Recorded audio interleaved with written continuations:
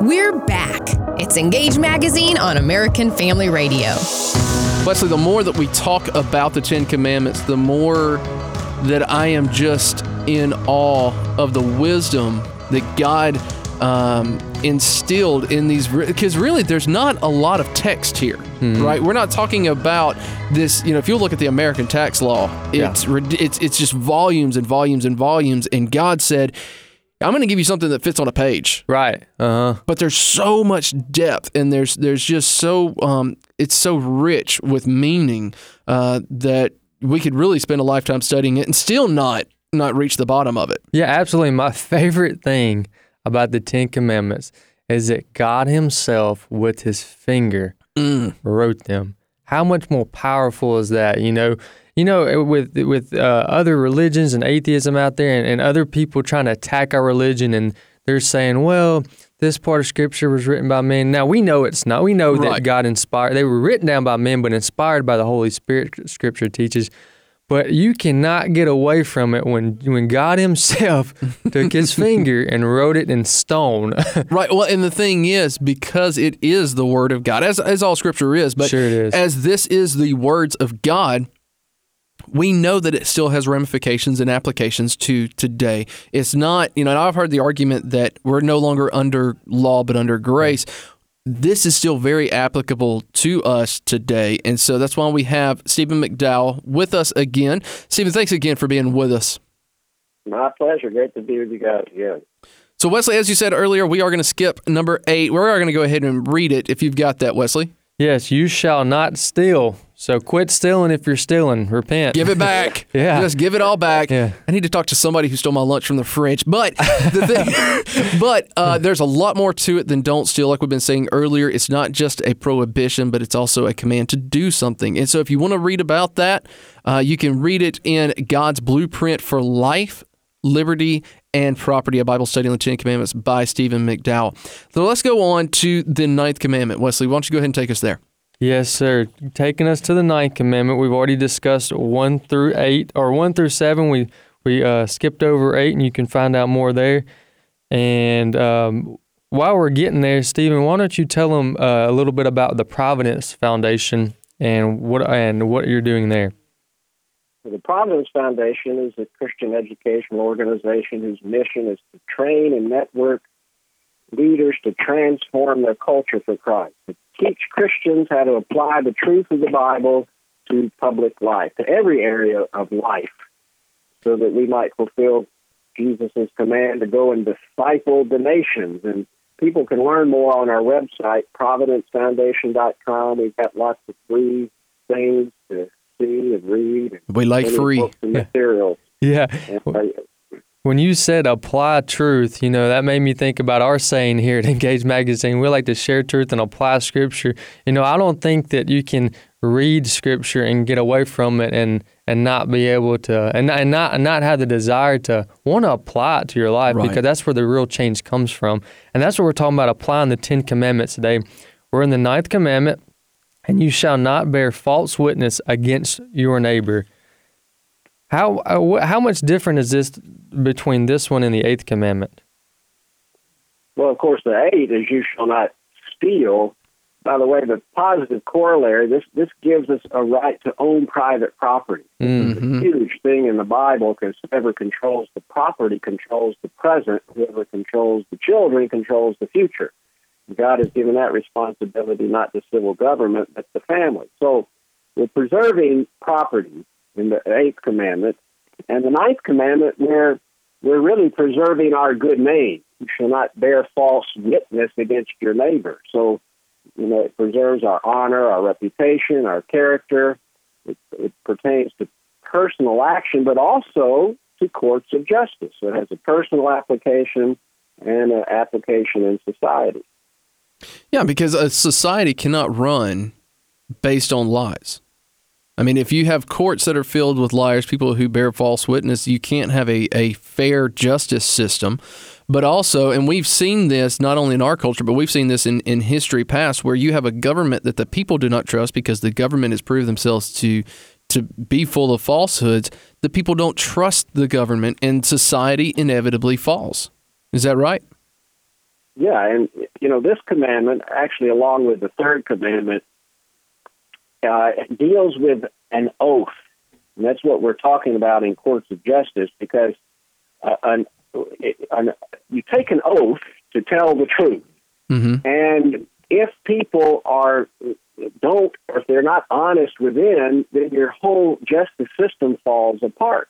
It's really only in a Christian society, it's only with the people who fear God that you can have true justice, because they're going to want to tell the truth, because that's going to be the best for them and those that they're testifying about in a certain trial. So without a fear of God, you're not going to be able to have a system of justice. And actually, in America, our system is falling apart as we have lost this fear of God and an understanding of the Ninth Commandment as well as others.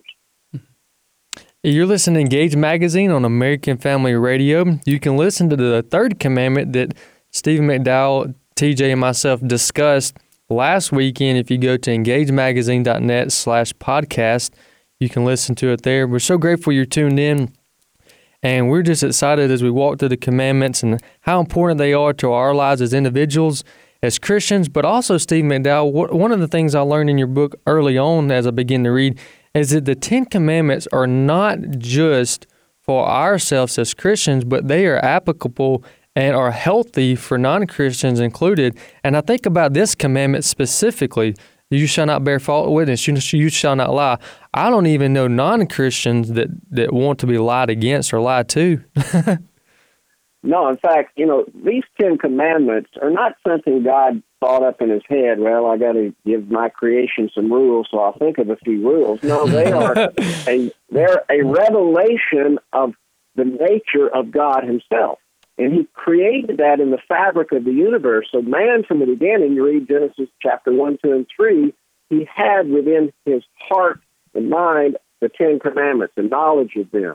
And in fact, these commandments, all men created in the image of God have a conscience, Romans 1 and 2 tells us, and that they know what's right and wrong to a degree. And so they know it's wrong to murder. They know it's wrong to tell lies. They know it's wrong to steal. Now, unredeemed man will steer his conscience and go do it anyway. Sure. But it's redeemed man who will do that. And of course, this is good for everyone. No one wants to have someone sneak in their house and steal their property or destroy their good name, take their life, or anything else. So these are good because this is the state of how the universe functions that God created. Yeah, I think about committing adultery.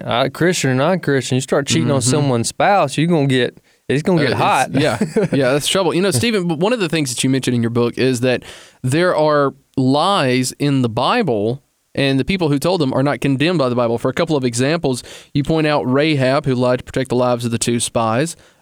James called her a vital example of faith. Hebrews 11:31 calls her actions an example of true faith. The Hebrew midwives lied to protect children. Abraham and Isaac lied to avoid murder and rape. Samuel used the truth Doeg told him to attempt to do evil to David. And so you discussed that there are times where to tell the truth is to be complicit in the evil that's about to happen. We don't really have time to go into that, but I did want to hit that and just say it's really, really interesting to me, the kind of commentary that you put on that. And if you want to read that, let me encourage you, go get the book. Tell us again where we can find the book, Stephen. You can get it ProvidenceFoundation.com, on our website. You'll see a picture of it right on the home page. And the last commandment. Wesley, have you got that ready for us? Yes, sir. The last commandment, Exodus 20:17, you shall not covet your neighbor's house, wife, or his male or female servant, or his ox, donkey, or anything that your neighbors have. So, Stephen, why do you think God wanted to end on this one? Well, this commandment's interesting because it not only has a requirement on the actions of man, but also the heart of man. Because covet is to desire, wish for with eagerness, desire earnestly to get something. Now, actually, could be good because the Bible tells us we're to covet earnestly the things of God, the gifts of God. But if we desire to get things that God doesn't want us to have, where we will use deceit or trickery, then we are coveting. something I like about the positive aspect of this, we're not to covet, but what we are to do is to be content in the estate where we are. Wherever we are in life, now that's not to mean we don't want to progress and move forward. We are, but where we are at that time, with whatever material goods we have, with our friendships, and the situation in life, we need to be content and say, Lord, I'm satisfied and happy in this. Yes, I still need to grow and learn and move forward, but at every step of the way, I will be content. And if we have that, we're not going to covet what we don't have, and then we're not going to act in such a way to go get something by trickery, fraud, or deceit. Yeah, and you think about this Ten Commandment, and for the millennial crowd, I know often when in the conversations I have, sometimes we can be passive in some areas. I think about religious freedom. A lot of the conversations I have with the millennials, they'll be like, "Oh, so what? The bakery doesn't want to bake a cake for a homosexual. What difference? Why won't they do it? Who cares what they, And they kind of have that mindset. What rights are presented in the Ten Commandments here? Well, certainly the right of freedom of conscience. Okay. Is presented, and Jesus presented this commandment as do not defraud. And defraud means to take or hold back property rights or by fraud, which is deceit, trickery, or cheating. And so individuals can defraud others, but so can civil government. The civil government can restrict our freedom of conscience and try to, in essence, take control of our internal property through unjust taxes, forcing us to do something like bake a cake that violates our conscience. This is violating this commandment, and we need to do everything we can to resist it, because if they encroach here, they will encroach in every aspect of our life, and we'll end up being complete slaves to civil leaders. You've been listening to Engage Magazine, where we have Stephen McDowell, the author of the book God's Blueprint for Life, Liberty, and Property, a Bible study on the Ten Commandments. Stephen, one more time, tell us a bit about Providence Foundation and give us your website.